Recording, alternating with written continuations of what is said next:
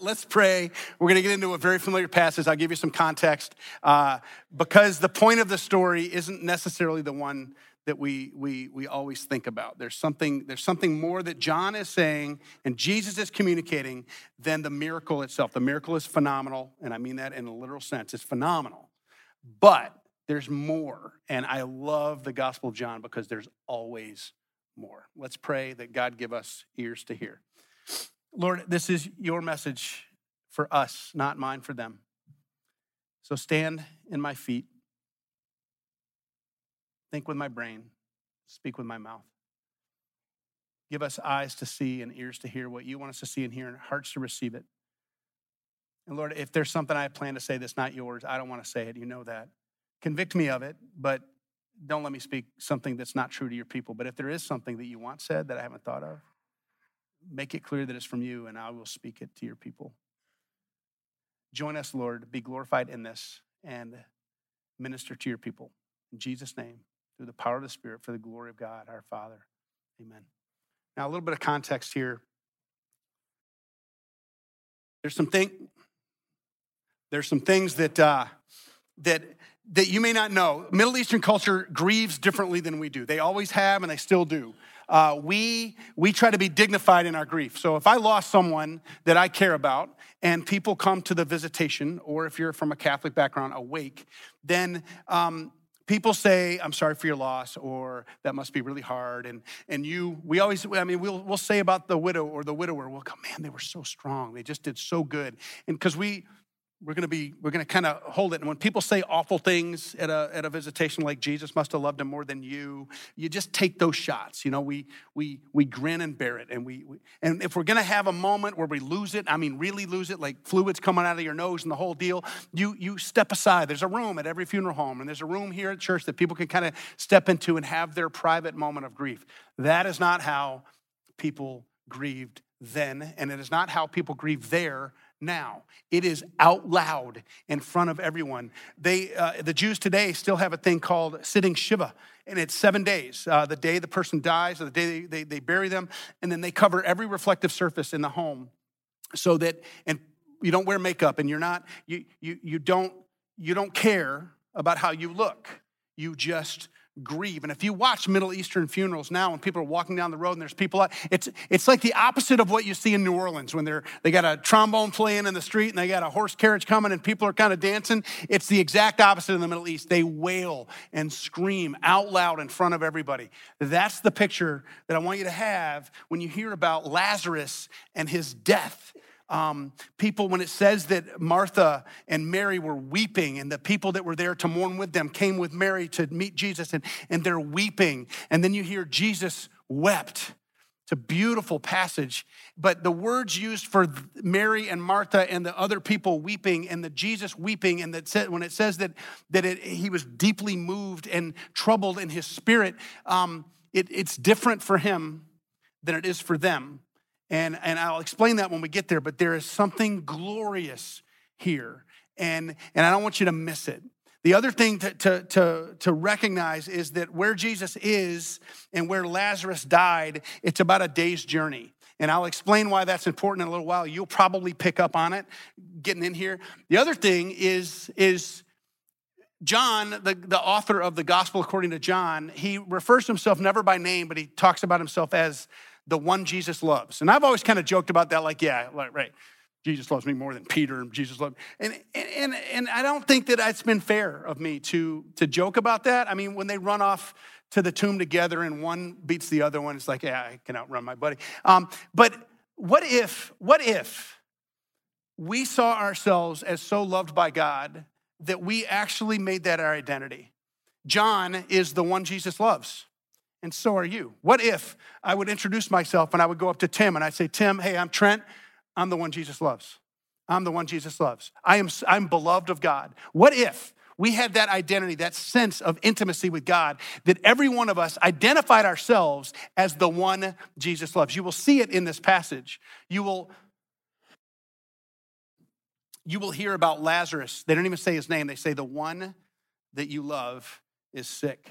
So I want you to hear the intimacy, and then you'll understand even better Not the miracle. The miracle is the miracle, and we will talk about that. But you will understand even better what's going on inside of Jesus and why he's not just upset that his friend has died. And he is a dear friend. In fact, whenever he came to Jerusalem, he would go up to Bethany at night and stay. He either stayed in Martha's house, Mary's house, and they may have lived together, but they're most likely married and have separate houses, or their brother Lazarus' house.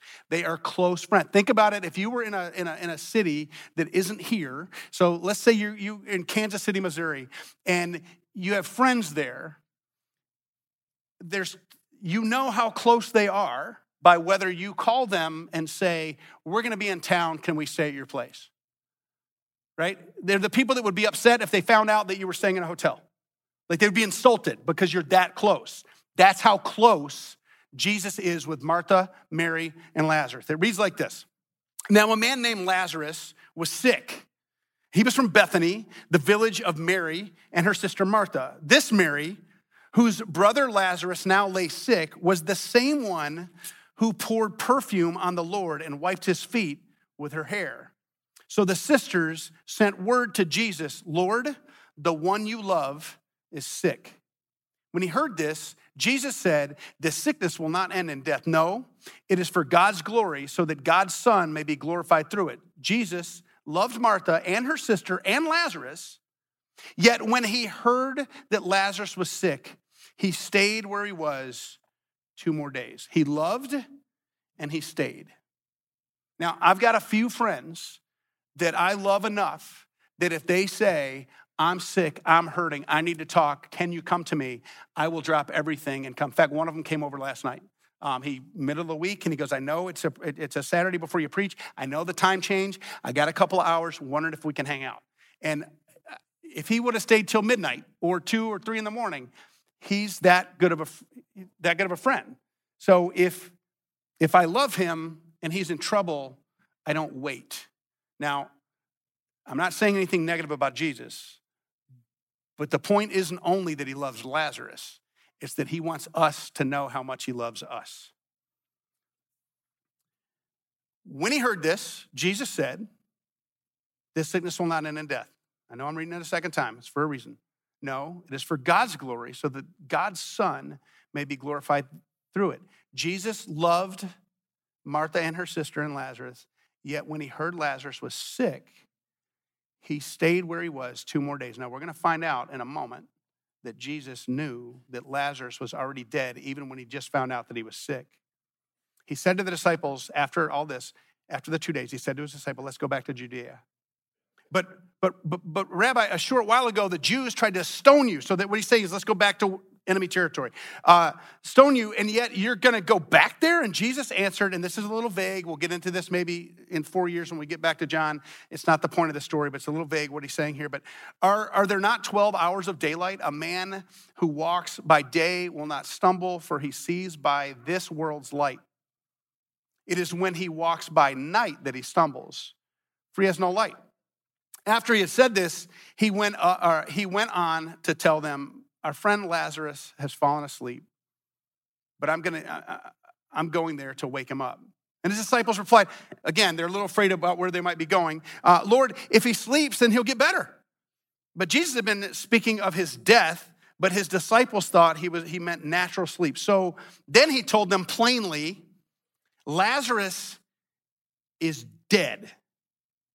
And for your sake, I'm glad I was not there, so that you may believe, but let us go to him. So Thomas, called Didymus, said to the rest of the disciples, let's go also that we may die with him. And it's unclear here, and this is just a little side note that preachers like to tell you. It's not all that important, but we don't know here if he's saying, let's go too, so that we can die like Lazarus, or because they're afraid that they're going to stone Jesus, let's go too, so that when they kill Jesus, they kill us. Or if he's kind of being sarcastic, fine, we'll go and we'll die. I don't know.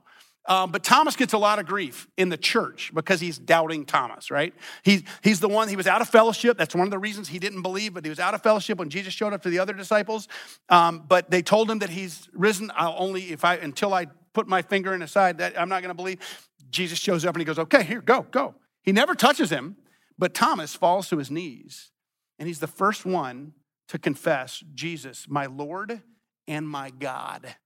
I think Thomas has more guts than we give him credit for. I don't think Thomas is just a doubter. He walked for 3 years with Jesus. I think Thomas here, and this is just opinion. I want to make sure I'm always clarifying that.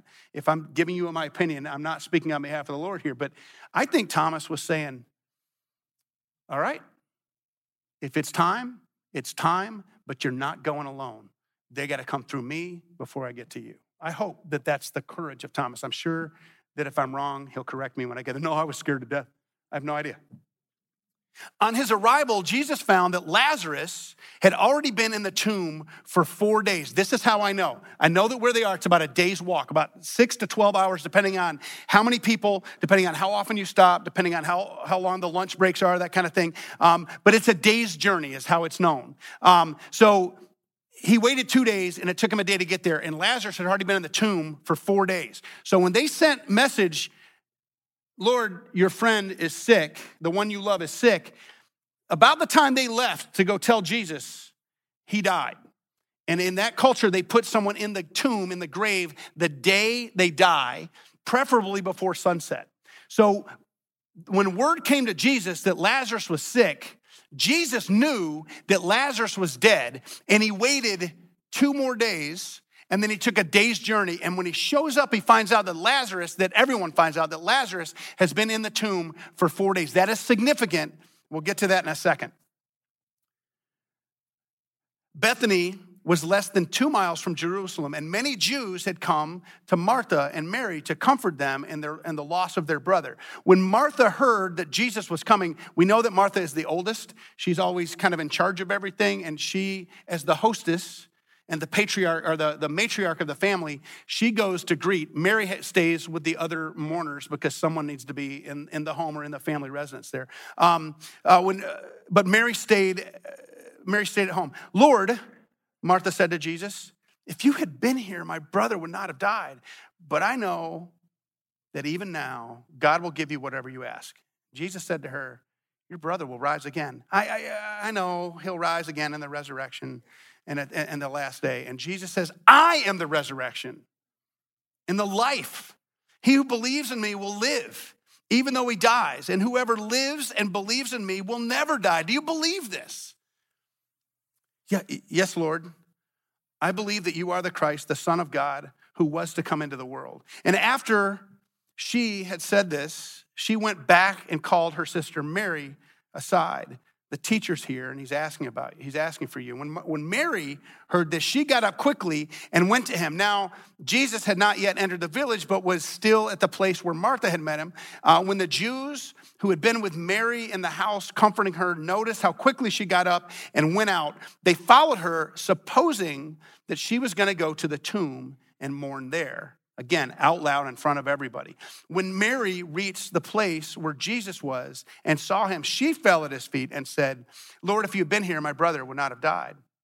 When Jesus saw her weeping, and the Jews who had come along with her also weeping, he was deeply moved in spirit and troubled. This is crucial. Where have you laid him? Come and see, Lord. Jesus wept.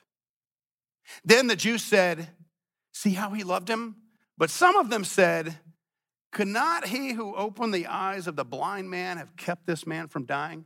Now, I know there's only 2 ifs, but that third one is kind of an if. It's like, Lord, if you would have been here, you could have done something. Lord, if you would have been here, my brother wouldn't have died. And if he can do this, if he would have been here on time, he could have taken care of this.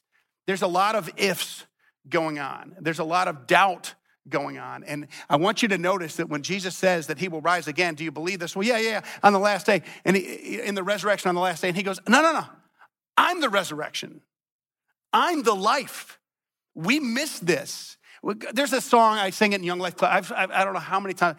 I am the resurrection and the life. He who believes in me. it's so ingrained in my head that I never think about the fact that Jesus, it's not just that we will be resurrected. It's not just through the power of the Holy Spirit. Death will not hold us down. We will be resurrected. He says, I am the resurrection. So if you're in the presence of, if the Holy Spirit of God lives in you, you are already alive in Christ. It's not something you're going to have one day. It's who you are now. You are much loved by God, and you have the resurrection living in you, the life of God, the one who makes life, the one who makes you breathe. Every day the word of God goes out and he says, breathe. He says, awaken. He says, live, and you live. It's by his very word, by the life of God, he giving that to you that makes you exist. It is so much more here than, I'm the resurrection, I'm the life. So he who believes in me will not perish, but have okay. He's saying to Mary, and he's saying to Martha, and he's saying to all the Jews around there, I have authority over death. Now, we've seen him with authority over nature in the storm when he walks on the water. We've seen him with authority over provision when he feeds a bunch of people, 5,000 men, and then all of their wives and children with some kid's sack lunch. We've seen miracle. We've seen water into wine. We've seen amazing things. 6, 7 different miracles in the gospel according to John. But he's claimed authority over certain things. Now he's claiming authority over death and life. And the Jews are going to kill him for it. They've been plotting, but not like this. It goes on like this. Jesus, once more, deeply moved, came to the tomb, and it was a cave with a stone laid across the entrance. Take away the stone. But Lord, Martha, by this time there's a bad odor, for he's been there 4 days. And Jesus said, did I not tell you that if you believed, you would see the glory of God?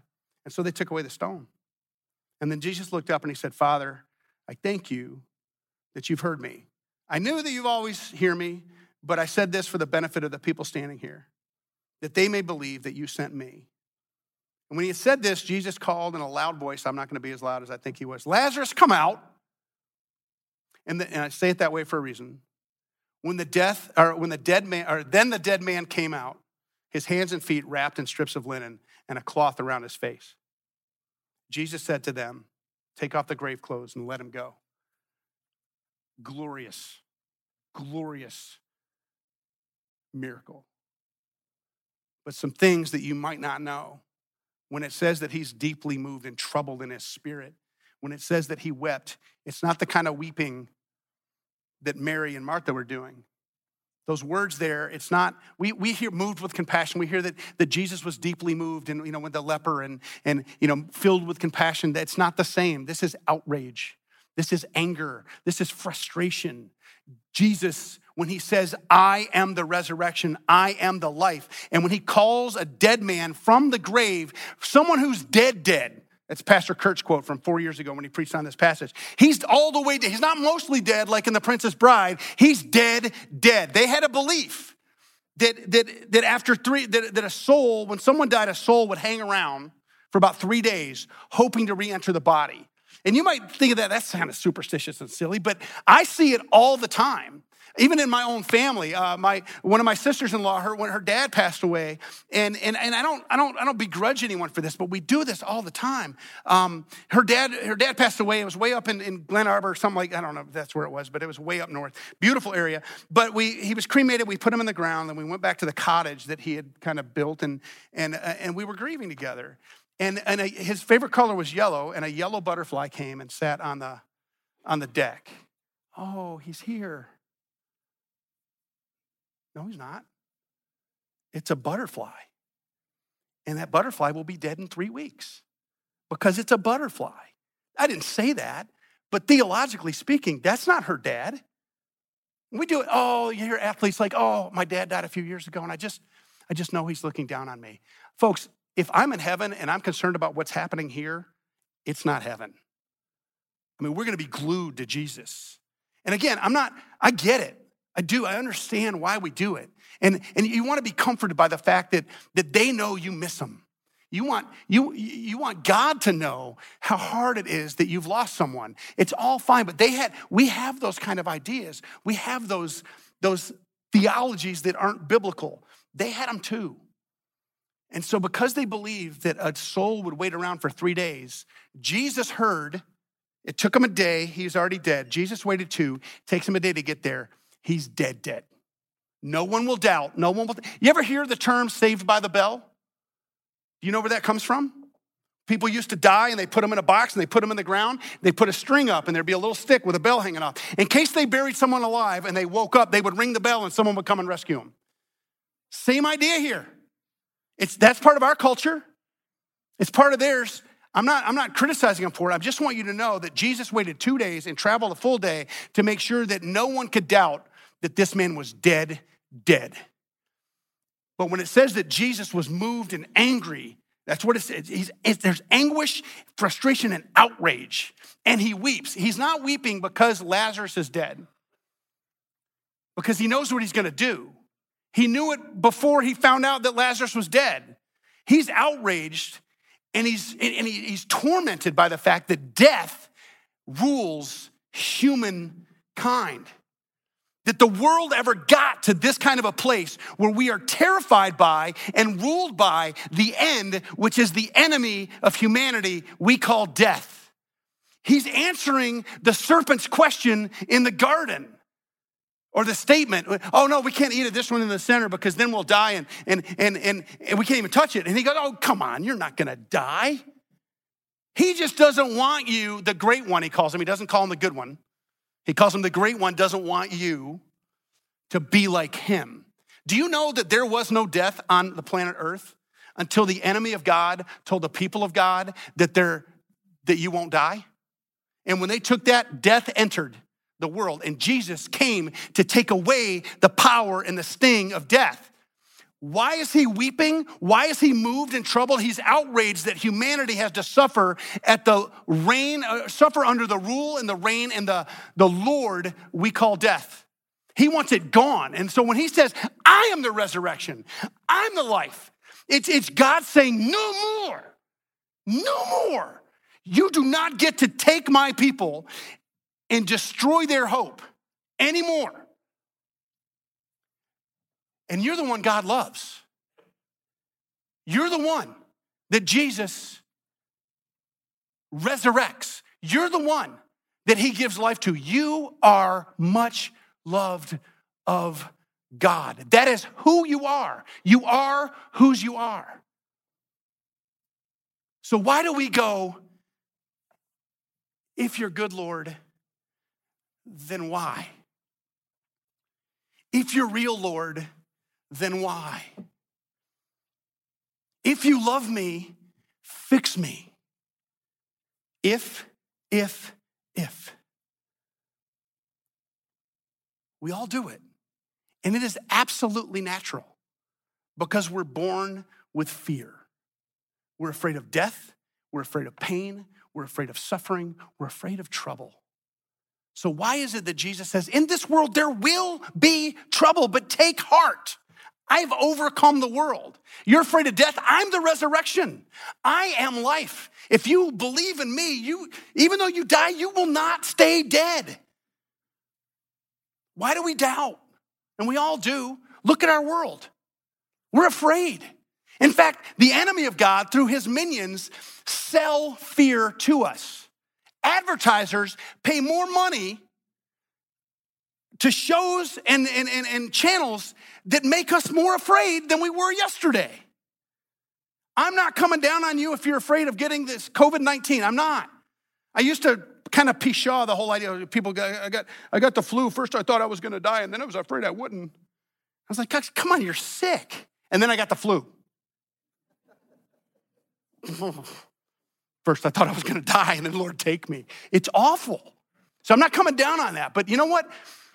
In 2009, I was on sabbatical. I was on my way down to Georgia, and I listened to talk radio. And someone came onto a local channel. I knew I was in the South because someone called up and said, I think I got the pig sickness. Swine flu. Bird flu, avian flu, SARS, a different strain of the flu, doesn't matter. There have been hundreds and thousands of epidemics. There have been horrible, terrible things, and there will be more. There will be another election that is the most important election of our lifetime. And we think if this person, we forget that God is sovereign. We forget that Jesus is Lord. We forget that we need not fear, that he's told us 365 times in his scripture, one for every day of every year. He says, fear not, do not be afraid, because there is nothing that can separate you from the love of God. There is nothing. You're invincible unless God wills it. So why do we always say, if Lord, if Lord, if Lord, or what if, what if, what if? Because we have a natural tendency to be afraid of our enemy, which is death and pain and suffering. And Jesus says there will be pain and there will be suffering, but you're mine. And I love, you know the Heidelberg Catechism? Question and answer number 1, it says this at the end of it. For God, the Father looks over me in such a way that not one hair can fall from my head without the will of my Father in heaven. And most of us could give 2 squeaks about whether a hair falls off of our head. But if God is concerned about whether you lose 1 hair and his will, you can't pull a hair out without his will allowing it. If he's that concerned about a hair, do you not think that he's concerned about your pain? Do you think he's not concerned about your fear? Do you think he doesn't want to give hope in the midst of your desperate plea for help? Of course he does. Because you're the one he loves. There's not one thing that will ever happen to you that he doesn't allow. And there are some times that he allows difficult things to happen to us that we don't like. But I can promise you 2 things. 1, if you had all the information at your disposal that God does, you would allow the same things in your life that he does. But we don't have it because his ways are greater than our ways. Imagine Lazarus. You think that Lazarus, I'm sure he was thrilled when he came out and he had the toilet paper wrapped all around him or whatever, and he walked out and he had to take off his grave clothes and let him go. I'm sure he was like, oh, Jesus, thank you. And he's like, you let me die? I don't know why it happened. Actually, Jesus tells us so that God would be glorified through his son. I don't know why there might be suffering in your life. I don't know why some people are getting sick. I don't. But I do know this, that he numbered your days before you were conceived. And you cannot die before the day that he calls you home. You cannot die without the will of your Father in heaven. And you are much loved by him. So fear not. Be not afraid. And I'm not saying stop it, but I'm saying when you hear yourself internally go, if you are good, if you are real, if you love me, I want to tell you that every time his answer to the if questions that we ask him will be trust me. Trust me. If, trust. If, trust. If, trust me. Because I love you. I've overcome the world and I am the resurrection. I am the gate. I am the good shepherd. I am. Before Abraham and Isaac were, I am. He's God. And the God of the universe came to love you and to take away your fear so that death no longer has reign over us. God does. Death doesn't win. God does. And if you're in him, there's nothing to be afraid of because nothing can happen to you. And nothing can happen to someone you love that God doesn't allow. Take heart, says Jesus, because I've overcome the world. He snubbed Satan's nose. He rubbed his nose in it when he said, I am the resurrection and the life.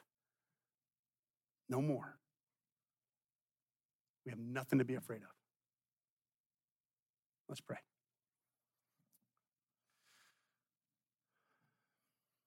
Lord, when we ask if you're real, remind us to trust. When we ask if you're good, remind us to trust. Lord, give us courage